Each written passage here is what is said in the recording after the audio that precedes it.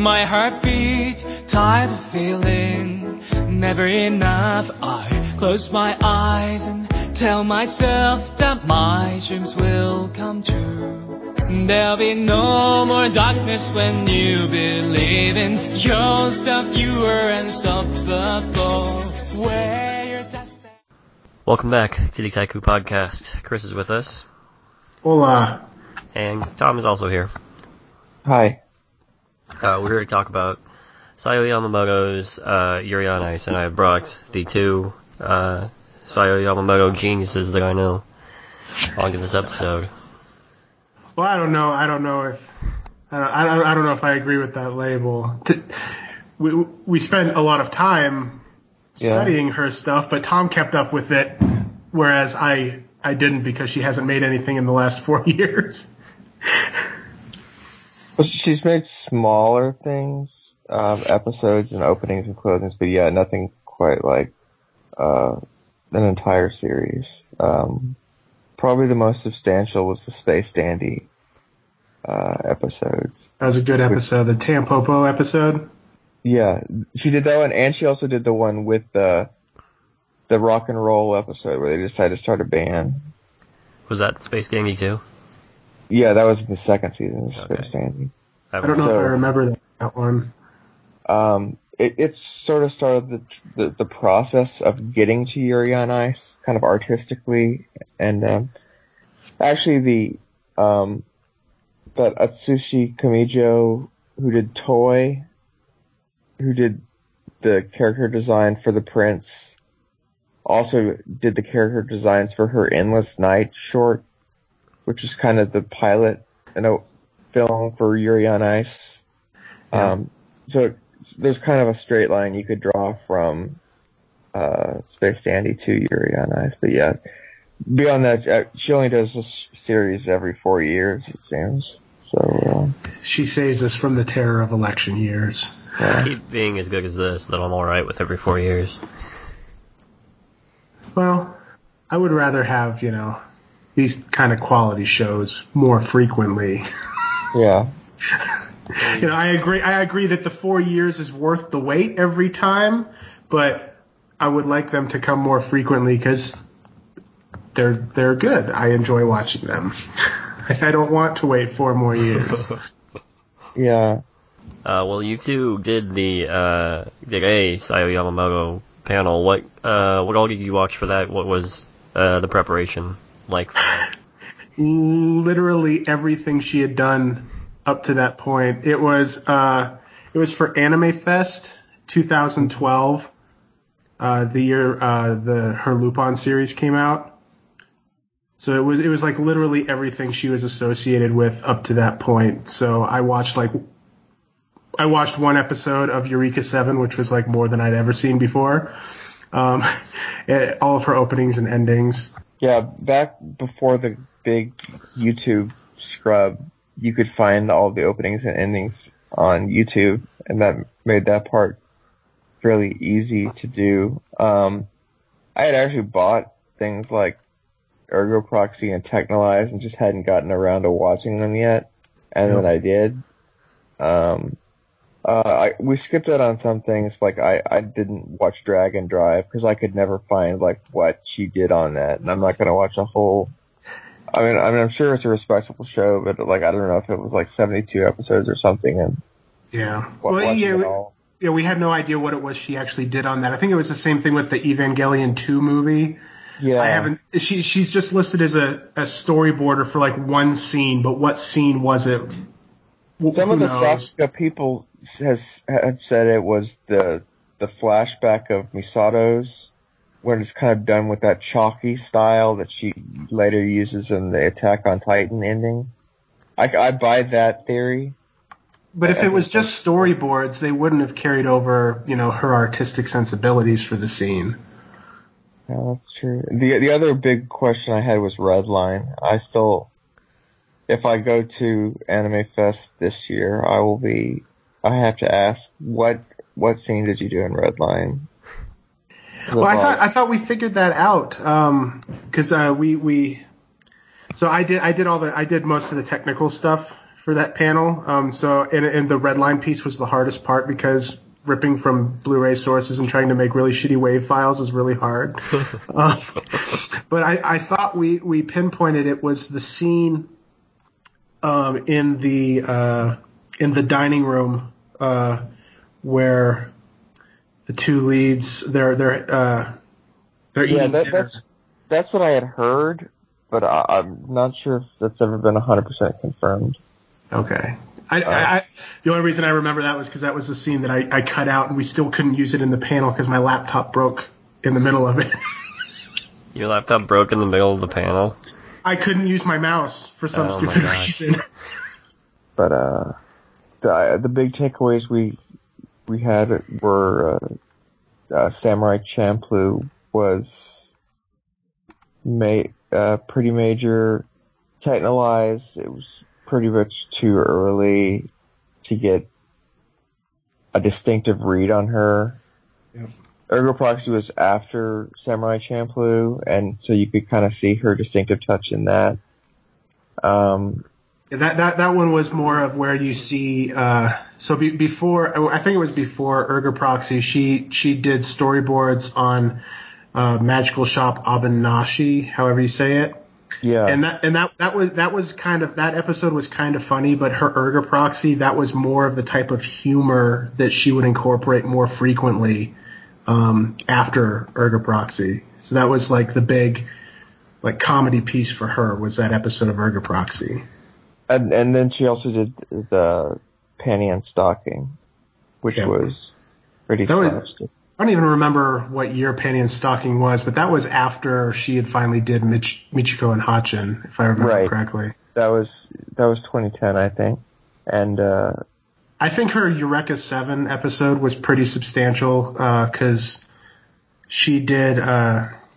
If anyone knows Eureka 7, like the back of their hand, it's the crazy episode with all the chalkboard pastels that Tom had mentioned before. That she's kind of favors, and it had the hallucinatory paper crane scene in it, which are both really emblematic of how she approaches some, more surrealistic effects. She doesn't get all kinds of crazy weird with it, but she'll do these really artistic flourishes that seem outside of what the show is that you're watching without feeling too weird. So I think that Eureka 7 episode was really important. And then that was another collaboration with Dai Sato. She did several shows with Samurai Champloo. She did Fujiko. She did Ergo Proxy with him. The Eureka 7. So they've had sort of a collaboration. But yeah, Yuri on Ice is sort of. No, she did work with, what's his name, but way back on Abenabashi, the Tadashi Hiramatsu, the guy who did the character designs for Yuri on Ice, did the character designs for Abenabashi. And you can kind of see a lot of the similarity because I have to say, coming from Fujiko and Michiko and Hachin, Yuri on Ice, and even Endless Night, it's very goofy. I don't know if any of us were expecting the first episode of Yuri on Ice to be quite what it was. Not at all. Because, Endless Night is very serious and somber, and then, that so much doesn't happen. I think there's a couple minutes in the first episode that are, kind of somber, I guess, but then it goes pretty wacky pretty quickly. Yeah, it's her main series. This is only her third actual, directed series. You couldn't place this anywhere directly, but it has all those elements. It's goofy and it's serious, but it's also kind of playful, which is what she typically does. But this was just way off the goofy scale. When I watched the first episode, I was telling Corey it reminded me of His and Her Circumstances.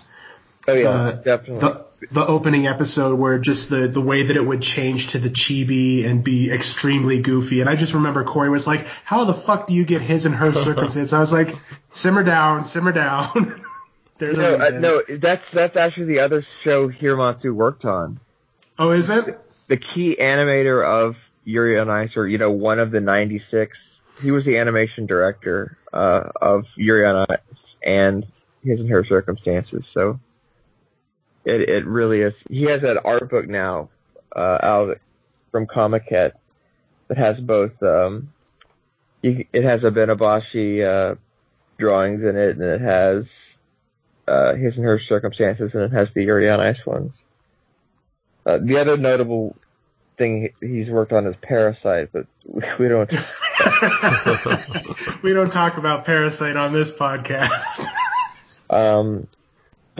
But yeah, no, that is exactly what it's like, because it's the same guy. Yeah.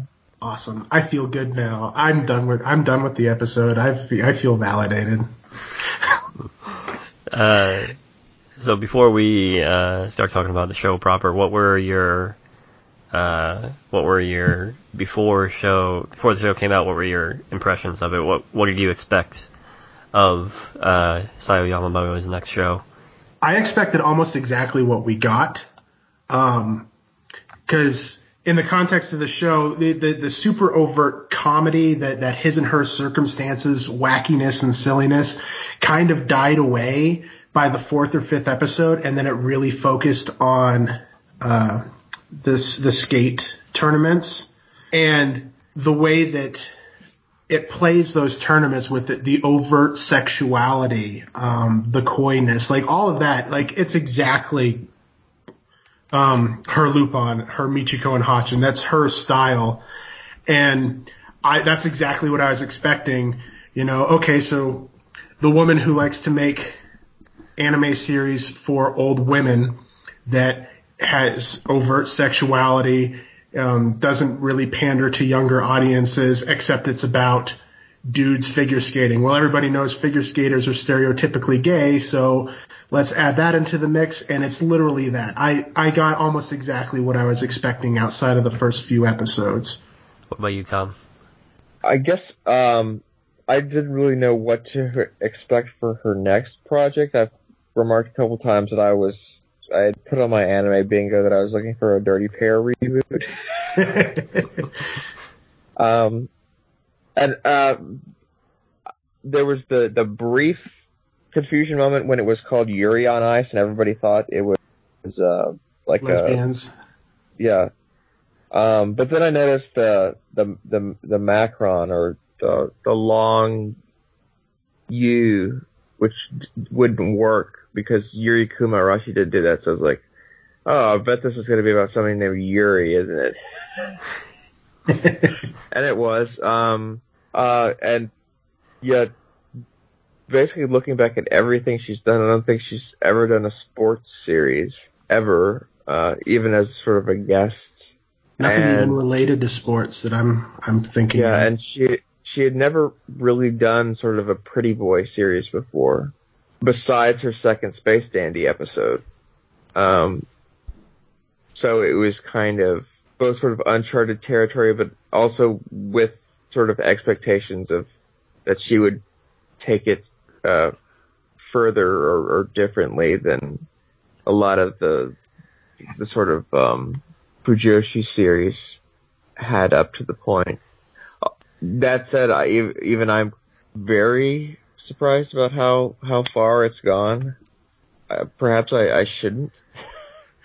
But I mean, I guess seeing people on Twitter being excited is one thing, and that's not really surprising. But seeing like how far its sort of mainstream reach has extended is perhaps more surprising for me. Yeah, I agree that like the mainstream reach really shocks me, because really, like, I haven't finished Michiko and Hachin. I'll come right out and say it so Corey doesn't shame me on it later. But, I saw the first half of it, and I've seen Lupin like 3 times. Like, this is almost exactly like the same type of show, and I always felt that Michiko and Hatchin and her Lupin should have had wide reach. But people are just weird, and they just, people didn't take to it for absolutely no real good reason. And Yuri on Ice is actually kind of niche, and this is the one that explodes. Like, but it's you set it up side by side with her other main series, and it fits pretty darn well, I think. I just can't believe it. Like, maybe it is because people thought it was pandering at first, and that's what people like, is pandering shows, and then she drops the bomb like halfway through, and it's like, no, this is for real, and people just lost their shit and liked that instead of it, starting out from that point. But I'm just like, I can't believe like how many people are watching this, like actual figure skaters, random people that are like, I don't even know what anime is, and Yuri on Ice is amazing. Yeah, that was what surprised me a lot, is that actual figure skaters are watching this. NPR's Pop Culture Happy Hour name dropped it. Like, one of the host's daughters was watching it, and he was like, I don't get this at all, but my daughter, who was never excited about anything, is watching this and is like, cannot wait for the next episode. It was very weird.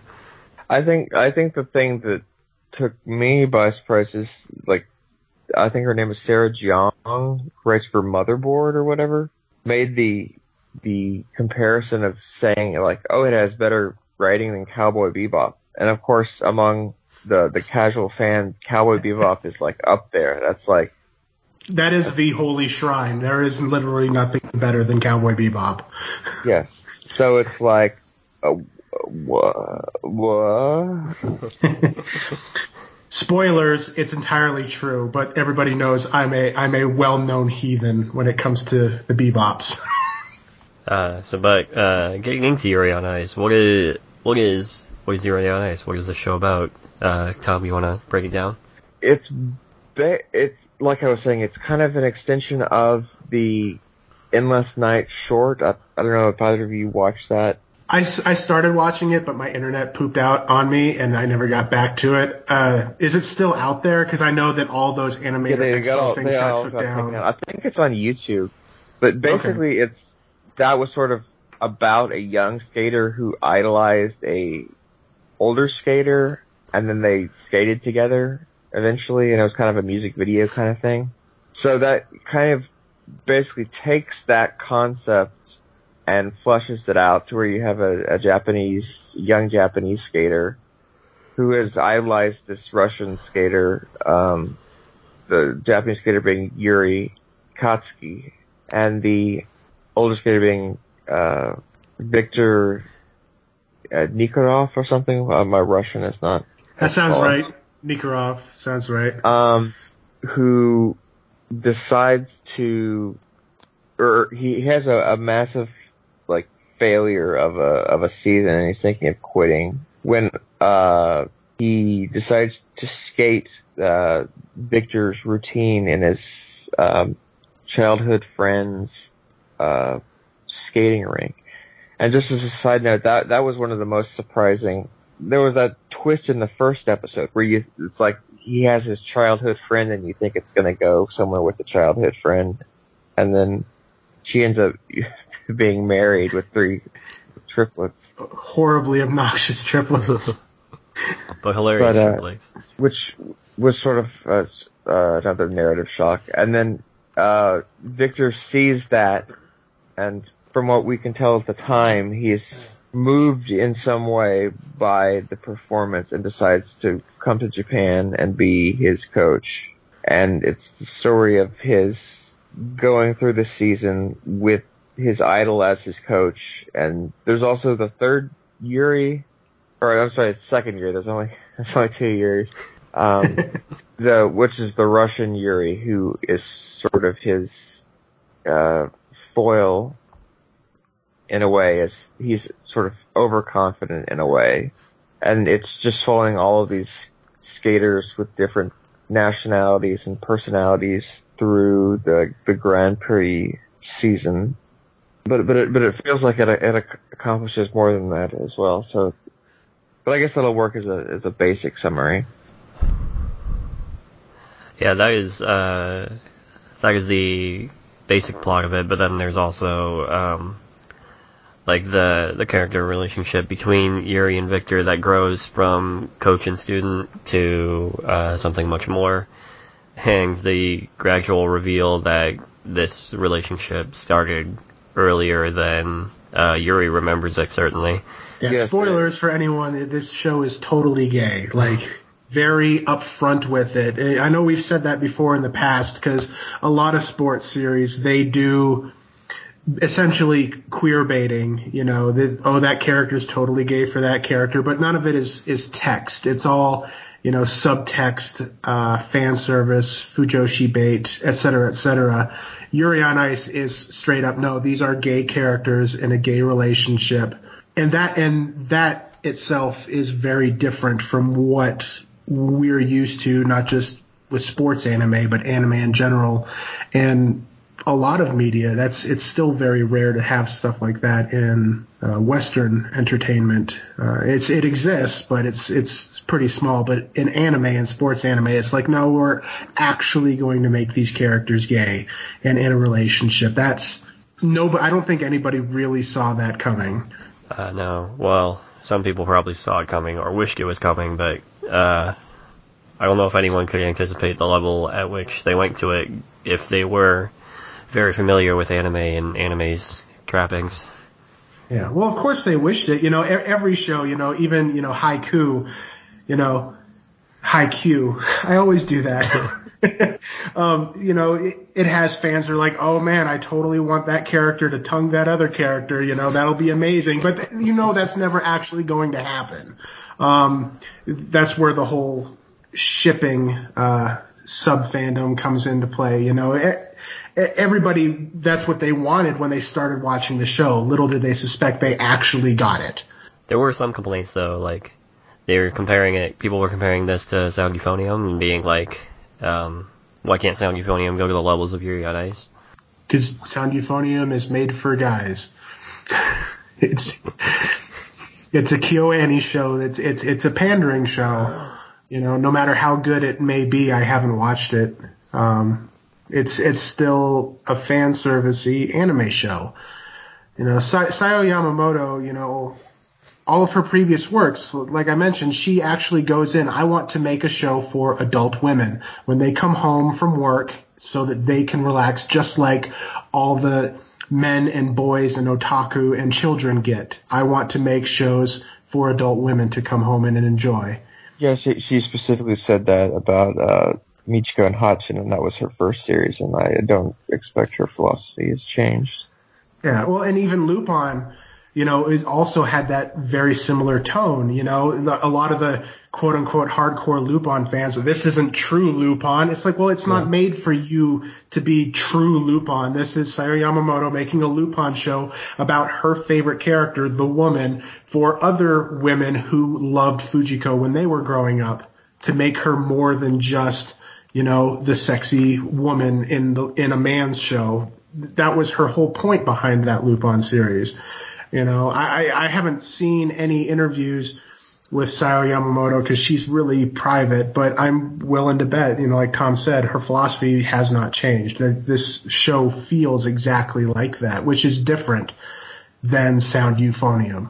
She did do an interview with Kubo. What's her name? I think it's Mitsuru Kubo, the mangaka who she teamed with. I read one interview with Kubo, but I don't think it was conducted by Yamamoto. I thought it was conducted by someone else. She did just the one. Since then, Kubo has kind of become the face of the show because she did the basic. After Yamamoto came up with the basic idea of the plot, that Kubo fleshed it out and actually drew sort of rough manga sketches of the entire show. So there's sort of a rough draft of a manga available that someone would be stupid not to publish, I assume. It's probably already published. Say, like, someone in Japan, like, they're trying to print it off, and they're like, come on. But, so she's been doing the majority of the interviews, and so has gotten almost all sort of critical discussion of the show, outside of like Anna Twitter itself was kind of talking about how it's Kubo's show, and Yamamoto's kind of been erased from the conversation. Which is really upsetting. Like, even the one interview with Kubo I read, she says, no, this is entirely Sayo's show. She came up with it. She fleshed out the story. I just filled in the details and came up with what the characters could even look like. She didn't even do the character designs for the show. She said, okay, here's what the characters look like, and still had a character designer do it like they do normal manga adaptations. Yeah. I mean, this is entirely Sayo Yamamoto's show. She just had a manga artist help her, come up with more than here's my idea and here's my outline. Which I don't want to detract from Kubo. She did great work too, but I have seen that Yamamoto has been erased, and that's really messed up. Yeah, no, that's unfortunate, and both. I mean, Hiramatsu, I think, especially in the earlier episodes when he didn't have to have so many key animators helping him, he explains the his and her circumstances feel of it, and of course Kubo with a manga that's basically doing both the writing and the storyboarding herself, so that was extremely valuable. But yeah, hopefully that gets cleared up a little bit by Anime Fest, because I'd hate everybody to go in asking Kubo questions and just ignoring Yamamoto. Right. Oh, I'm sure there'll just be some asshole there asking Yamamoto if she can marry him again. Again? That happened at the last Anime Fest that she was at. Dude dressed up as Lupin poorly in Japanese tried to ask her to marry him in the middle of a panel. It was upsetting. That's very upsetting. Sorry, I didn't mean to bring back bad memories, Tom. That's fine. So what did you both think of Yuri on Ice on whole? I know there is wide acclaim that me and Dana watched it together. She was clapping along with the audience whenever they finished the skating routines, and I know we both loved it, but what do you guys think? I could go first, I guess. I liked it a lot more than I expected to. Like I was coming into it, it being very different, a new project than what I was expecting. But I enjoyed it from the very first episode. And Tom, you're not a huge fan of sports shows to begin with, and this is certainly not a sports show in the mold of like Haikyuu or something like that. Like with Ping Pong, it helps that it was 12 episodes, or it was. A lot of the sports series that are harder to get into are the ones that just go on and on and on, because it becomes a lot more of a time investment. I guess the last episode leaves me with mixed feelings, because basically when you kind of leave the door open, I guess first of all, we don't know if there's actually going to be a second season. I'm going to assume there will be, since it's selling extremely well. The first volume sold like 35,000 copies or whatever. I read that the Oricon later updated that to 55, like that there was an error on their first report. Okay, then yeah. I would safely bet. The first time I watched the last episode, I was upset because I felt like it took an ending. It could have ended definitively in a stronger fashion, and it kind of rolled on that just to keep the door open for a sequel. And then I rewatched it, and I liked the last episode better, but that's still a problem. That it's interesting. One of the characters at the comment during the last skating thing states like the best stories are the ones that never end or whatever. And I was thinking at the time, like, no, I don't necessarily agree with that. like you're kind of. But if there's a second season in the works, it's kind of impossible to judge the work as a whole until we see where that goes. Or if there's never a second season, then yeah, I do feel like it could have had a more definitive, sticking with you kind of climax. If like Yuri was like, okay, I'm gonna retire anyway, or Victor was like, oh, I'm gonna go back. But it kind of just keeps the status quo.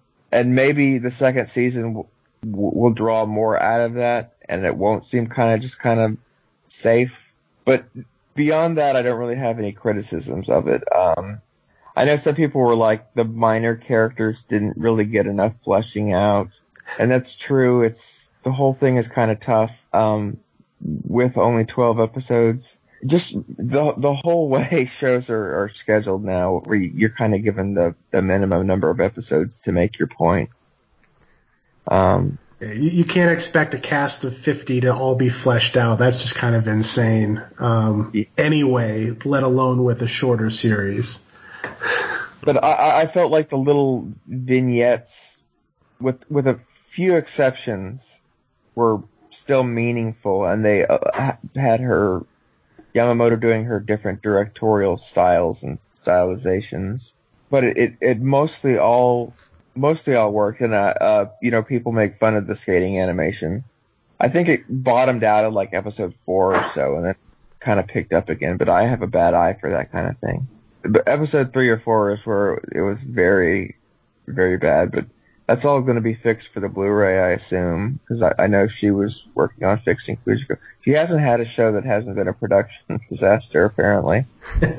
Well, and even shows that aren't production disasters, they get fixed up for Blu-ray. Like, anyone who watches the telecast and says, oh, this show's garbage because of the animation, you can't, you're in the wrong, because they're still going to work on it for the Blu-ray. If it's still bad on the Blu-ray, then yeah, that's your sticking point. But broadcast shows, they always get some kind of touch-up. I'm willing to bet that Wizard Barristers episode 11 actually has animation on the Blu-ray release. Yeah, I haven't seen it, but yeah, I assume that's. I remember watching that scene. God, it was so bad. But thankfully that show was bad, so it didn't mean much. Michiko and Hatchin and Fujiko both had last episodes that kind of left a sting of a kind, and then Yuri on Ice is obviously going for a different kind of thing, but I just kind of missed the finality of a statement. But I guess the show itself was doing that, and we'll just have to see where things go from here. Well, Chris, what do you think of the show? I loved it. It's almost literally everything about the show was stunning and just incredible on many different levels. I agree with Tom 100% on the ending. I thought it was a good ending. I thought it ended well, but it lacked, I don't know if it was originally designed this way or what, but it felt like it lacked a final punch. It felt like it lacked something definitive to say, okay, this is the end of my story. But I think it still ended well, even if they don't continue, or if they do continue, it works both ways, which is kind of the point of it. But that is a little bit disappointing. But I kind of loved it from start to finish. From the very first episode where I picked up on all those his and her circumstance vibes, like I was just like, this is incredible. It presents itself immediately with a sense of fun. You're not presented a show that is like dumb and goofy because it's dumb.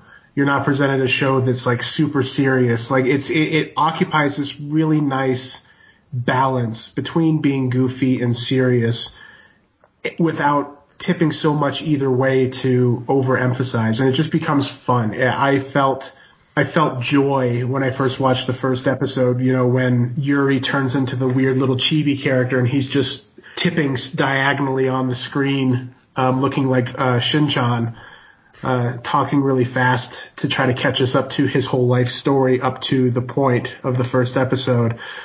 I really enjoyed that. And then when we get to episode 5 or 6, where it just goes hard into sports anime mode, I loved it even more, because the show then started to do something that, off the top of my head, I can't think of any other anime series that ever did. So starting with episode 6 or whatever, that's where they basically start all the tournaments. We get 3 tournaments. One's like the Grand Prix, preliminaries to see if you get to go into the Grand Prix. Then there's the China Cup to see if you get to go to the Grand Prix final, and then there's the actual Grand Prix final. And each of those is 2 episodes, one for the program skate and one for the free skate. The entirety of every single one of those episodes is you watching the various skaters do their program. So nobody changes anything because they've decided this is the choreography I'm going with. This is the song I'm going with. And so every other episode, we're treated to watching literally the exact same thing we watched, 2 episodes before. But what Yamamoto did was she turned all of those programs into the character development. You get 30 seconds of interaction between the characters, and then you watch their skate. And it's their body language in their skate. It subtly changes every time it repeats. You get some kind of voiceover work from the skater where you're getting insight into their current mentality, and that's how it develops the characters. So the complaint that some characters don't get as developed as others is entirely valid, but you still get some development every time you watch that person skate. And that's a really, really unique approach. Like with a lot of other sports series or anime, you'll have 2 or 3 episodes that's all character based and character development. And then we spend an episode or 2 episodes, or in the case of Ace of Diamond, 30 episodes watching the sport play out. And the sport is just the sport. It alternates between character development and actually playing the sport. Yuri on Ice does these things at the exact same time, and it makes it that much more interesting because I know nothing about figure skating. I could never get into figure skating every time I saw it on TV because none of it made sense to me. It's just watching a person skate around and do flips or, do these jumps. And even in the anime, it's very difficult, probably just for me, to discern the difference in the jumps because they have a commentator that's like, oh, that's a double toe loop. That was a triple salchow, but the animation looks almost exactly the same. That's because in real life, to me, it looks exactly the same. So it's probably just me. So very easily watching these exact same figure skating routines, whether somebody lands a jump the first time and misses it the second time doesn't matter. It can get extremely repetitive. But that's the core of the series. So by making that also be the character development, making it be that is exactly how we progress this plot forward was a stroke of genius. It has the best opening of all time. The fact that they had no qualms and went with an openly gay relationship, the fact that they didn't have everybody persecuting them. People use that as a stupid ass complaint, but you can go fuck yourselves. I mean, all of that it's probably the most authentic and genuine relationship that I can recall off the top of my head in anime. Actual loving relationship between boyfriend and girlfriend, boyfriend, whatever. It is probably the most authentic and genuine of that type that I've ever seen in an anime. And it was constantly funny and intriguing and interesting. I was just Yuri on Ice all the way. I was blown away by it. I don't think I love it as much as, say, Lupin, Fujiko Mine, because that show is more my standard speed, which I don't know if anyone understands what I mean by that, but I know Corey and Tom do. But Yuri on Ice was incredibly well done, well thought out. I can't wait to see it on Blu-ray to see how they improve the animation. Maybe the skate routines. I can tell the difference between a double toe loop and a quadruple whatever. Maybe they beef up the animation that much to where I can tell if they missed rotations or not. But none of that matters, really, in the grand scope of things. It's kind of weird and cliche nowadays to say, to talk about a show or a movie that has a twist because everything's got a fucking twist. But in Yuri on Ice, the quote unquote twist was less of a, traditional, they twisted it, and more of a revelation. Like, it didn't change anything. It just it retroactively went back and modified what you had seen before, which is what Yurikuma Arashi did every 3 episodes. It's a very Ikuhara. I mean, not that he invented it, but it is a very Ikuhara style. Oh, by the way, this is the information you didn't know. Yeah, and that was what, episode 9 or 10 that dropped, and so you all of a sudden you're just like, oh, now I need to look back. Like, everything is different now. Every character interaction is modified, and that makes it more fun. And it does. It fills what would be the main plot hole, which is this: why is this your wish fulfillment fantasy coming true? Like, why is this skater? He sees a YouTube video and is like, "Oh wow, I'm gonna travel to Japan." Yeah, so I don't think Tom mentioned it, but yeah, Victor is like the 5-year, 13 million gold medal champion of figure skating. He's like the greatest figure skater of all time or something. And Yuri is a complete failure. Well, he's not a complete failure, but well, he's good enough to get to the Grand Prix finals every year, but he keeps getting last place. Right. And that took a real toll on him. So at the beginning of the series, Yuri is overweight. They don't make fun of him expressly for it. They don't approach that aspect of his character negatively. But he's overweight. He ranks last place. He's thinking of quitting. And then out of nowhere, the world's greatest figure skater shows up and says, "I'm going to be your coach." That's so weird, but you kind of roll with it because of the way that the storytelling progresses. And by episode 9, you don't care why he did that. And then all of a sudden you're just like, oh shit, that's kind of incredible. You find out that he actually did it because Yuri got drunk as fuck and asked him to. Like, I don't know if we should say that was a spoiler or not, but like, everybody should watch episode 9. That final credit sequence is incredible. Like, the opening song, History Maker, may be incredible, but nothing beats pole dancing Yuri. So good. No, I absolutely adored this show. I went in with very high expectations because I am a really big fan of Yamamoto's work. Me and Thomas, we didn't put in all that work to come up with theories. Basically, we were identifying her auteur theory, tracing her evolution, her themes, her motifs. We didn't do all that work because we felt like it. Sure, that might sound like something fun to do, just randomly pick somebody and do that, but we did it because we were a big fan of Lupin, that Lupin series. And in doing so, I became, and I know Tom did too, because he actually keeps up with it. The Wikipedia page Tom built based off of all the information we gathered, both prepping for Anime Fest and her panels at Anime Fest. So everybody thank Tom for creating and updating that Wikipedia, because she didn't even have a Wikipedia page when that Lupin series came out.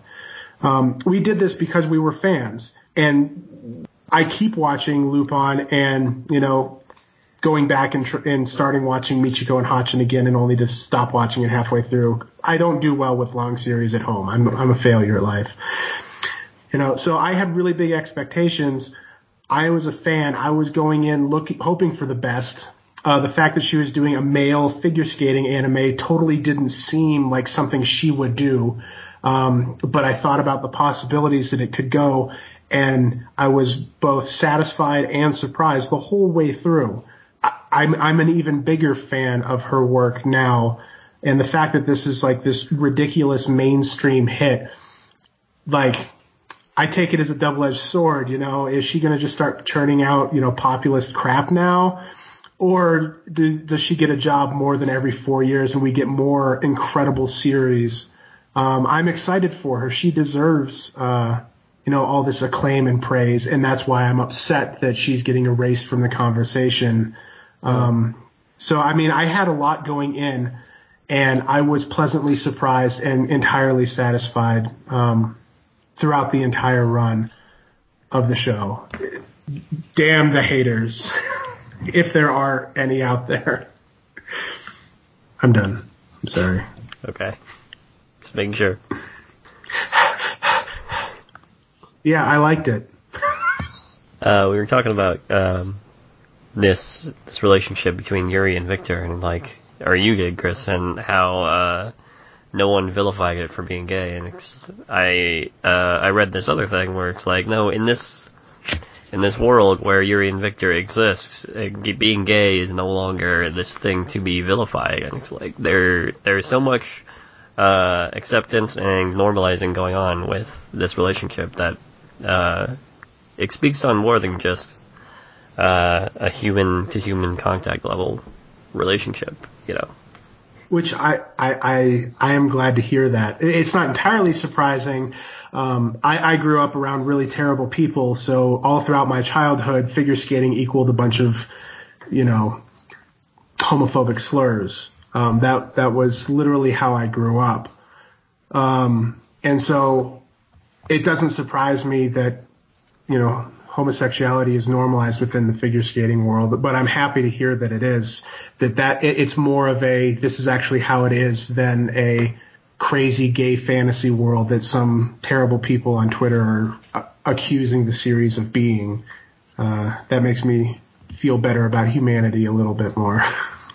There were some complaints about the translation of it. Well, not some complaints, but the one that I do remember is Victor would say coibito, I think, and which translates as like lover or something, but they translated it as girlfriend instead, like specifically girlfriend. I don't remember that. I think that was in the earlier episodes, Yeah. when maybe the context wasn't as clear, since the first episode did end off, or it had the childhood friend, a sort of a discarded trope that you think is going to be, the regular trope. Mm-hmm. And it kind of discards itself.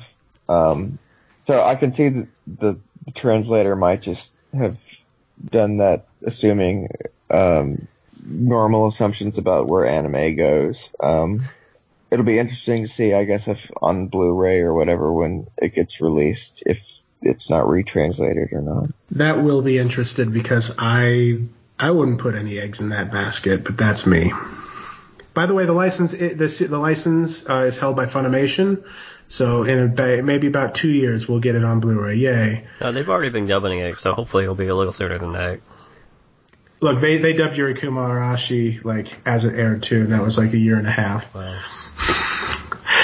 Like I said, I'm such a bitter pill nowadays when it comes to certain things. Here's to hoping You know. that Japan sends over their stuff quicker. Have either of you listened to the dub? I listened to No. a couple of clips. It was kind of really weird. I haven't even listened to the dub of the Lupin series, I think. No, I didn't hear the dub either. They gave everyone accents, of course. So like the Russians have the Russian accents. What did they do for JJ's accent? I don't know if they've gotten that far yet, or if they did, then I certainly haven't listened to it. It's a boot JJ style, yeah? Oh my god. Oh, God. Look, I know, you know, when you have a multinational cast, it's important to have multinational people being multinational. You know, it's one of the things that bugs me about Western media. You know, the American lead flies to Germany and everybody speaks English. But when you have like people in Funimation making really shitty accents for all their foreign people, like that seems worse and more offensive to me than everybody magically speaking Japanese or English. I mean, it's like Kubo having all white actors playing all the characters. Except for All the lead Goku, characters. Yeah. No, I don't know if I'll see the dub. I think the voice acting is really good in the Japanese. I watched it simulcast, so this cast, it's already cemented in my brain. It's really, when I used to watch dubs mostly, it was because that was the first way I was encountering it, whether it was me.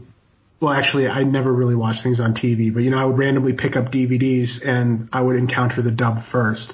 With simulcast, I'm encountering the sub first every time, and it's really hard. I haven't watched a dub earnestly in years. The last one I tried to watch was Steins Gate, and I just kept getting pissed off because they were ruining a really good joke every time. I don't know. I don't care personally about the dub.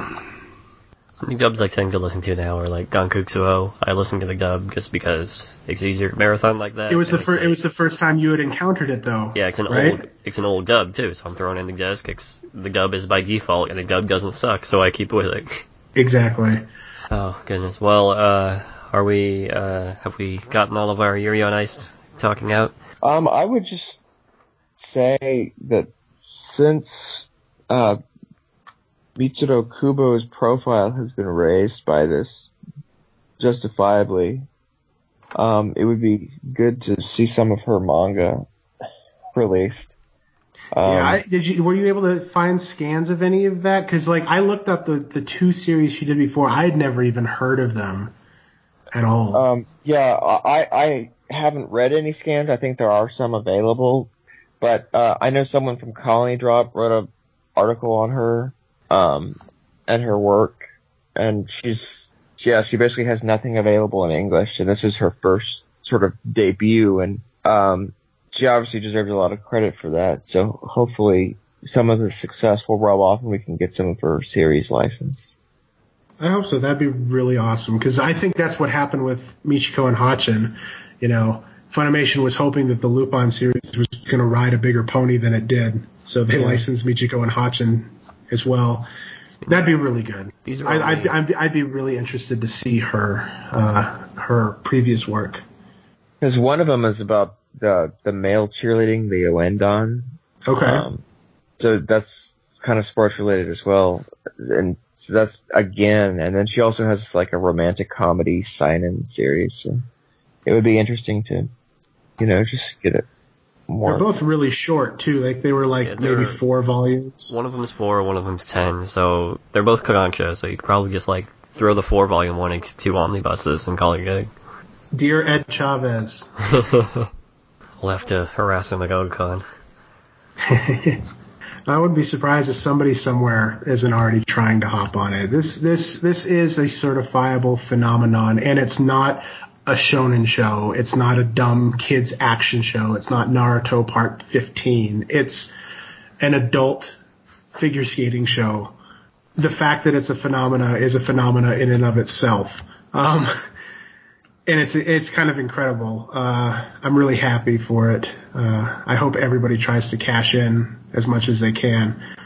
And anyone who's listening that hasn't seen the show yet, if you're a big fan of Yamamoto's earlier work for the overt sexualization that she tends to pepper in, Lupin III being the biggest one, her episode of the extremely amazing and underrated Occult Academy.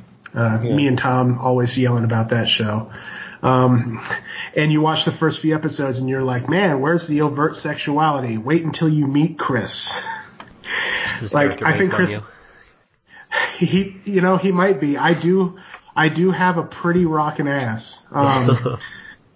Many years ago, one of my buddies, brother, just randomly was like, wow, Chris has a pedal ass. What the fuck are you looking at my friend's ass for? So it's entirely possible he may be based off of me. I do wear my hair kind of like that, but I don't bleach it. He's got the kind of short trim beard. Yes, I am actually Chris. So please look forward to my appearance in Yuri on Ice, and you will see that pedal ass all up in your face. He might be I think he's my favorite of the non-main cast members, actually. I think that the cast was really rich. Every person was very different in personality, but very solidified in who they were. Even the Georgie, for some reason everybody hates him because he's a stalker and a creeper, but that's an incredible character. He's so over the top insane.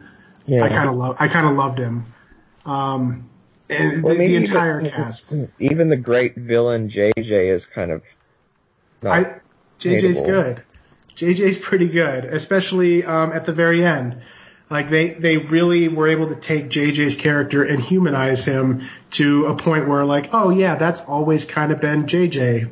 But when you're an insecure person, you act like an ass. JJ's good. JJ style. Sorry. I didn't even, was he really supposed to be the villain, Tom? I always thought Yurio, it was just Yuri versus Yurio on that kind of, Well, I don't know, as much as anyone is a villain in Yuri on Ice, and I guess nobody is, but. Yuri hugs everyone, they're all friends. That was a good scene, Corey. That was a good scene. But no, I think it's really strong on all fronts, and I'd be interested, to hear from someone who genuinely dislikes the show, and to hear why they genuinely dislike the show. If it has anything to do with the sexual orientation of the characters, your opinion doesn't matter. But anybody else that's out there, I would love to hear what didn't work for you, because this is it felt kind of a little bit like a greatest hits of anime, and Sayo Yamamoto to me. She was pulling from all these really classic shows that people still genuinely love today, but never in a manner that felt like she was Quentin Tarantino-ing it. In any fashion. So it has a timeless quality to it, in my opinion. And I'd be interested to see if the crazy phenomenon lasts. I'm sure we'll see a spike when the Blu-rays actually do get released. I think it has the ability to be enjoyed for a very long time. I don't think it's not going to be the casuals Cowboy Bebop or whatever, but Yuri on Ice isn't going to go away anywhere, just like for me, Lupin isn't going away anytime soon. Yep. All right. Let's close this thing out. Any closing thoughts on Yuri on Ice, you two? We were born to make history, but born to make history. So good. I guess mostly just kind of curious to see where it goes from here. It's sales, it needs for planned sequel, maybe some interviews with Yamamoto, getting more of her thoughts on it. But yeah, it's a very solid series, and it's worth checking out. Yep, I agree. I really loved it. I loved the figure skating, which I've never understood.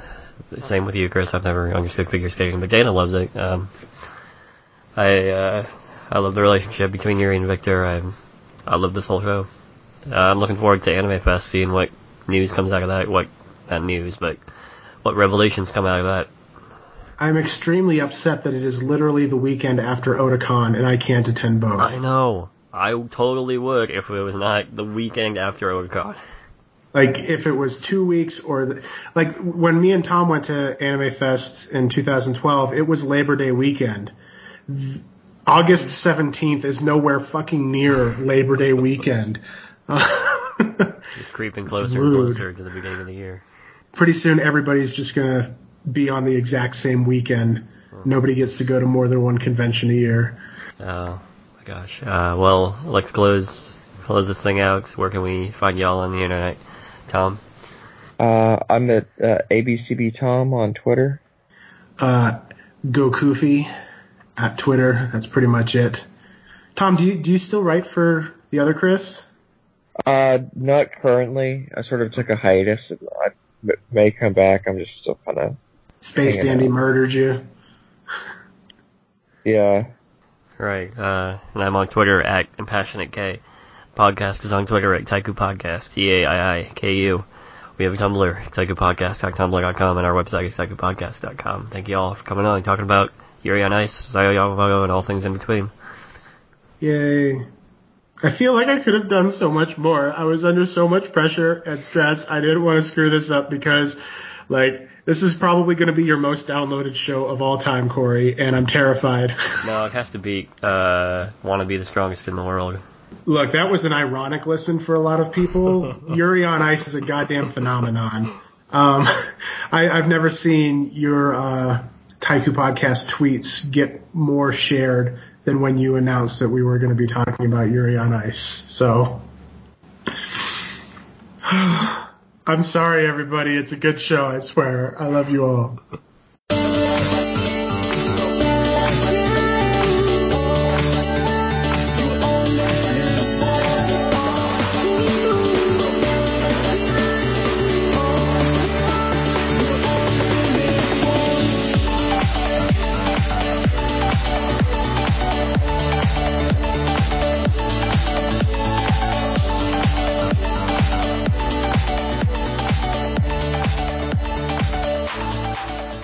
Hey, I didn't.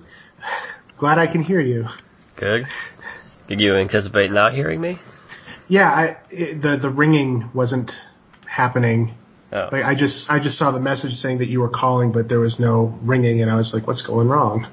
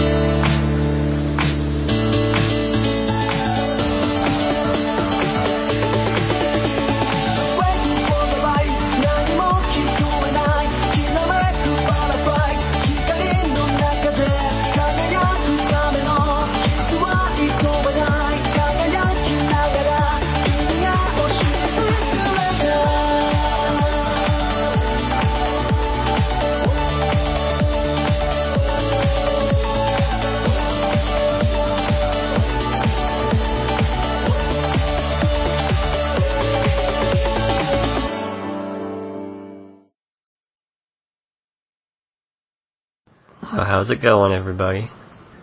Pretty good. I spent the morning reading half of The Outsiders and watching the second to the last episode of Scream Queens. That's a pretty good morning.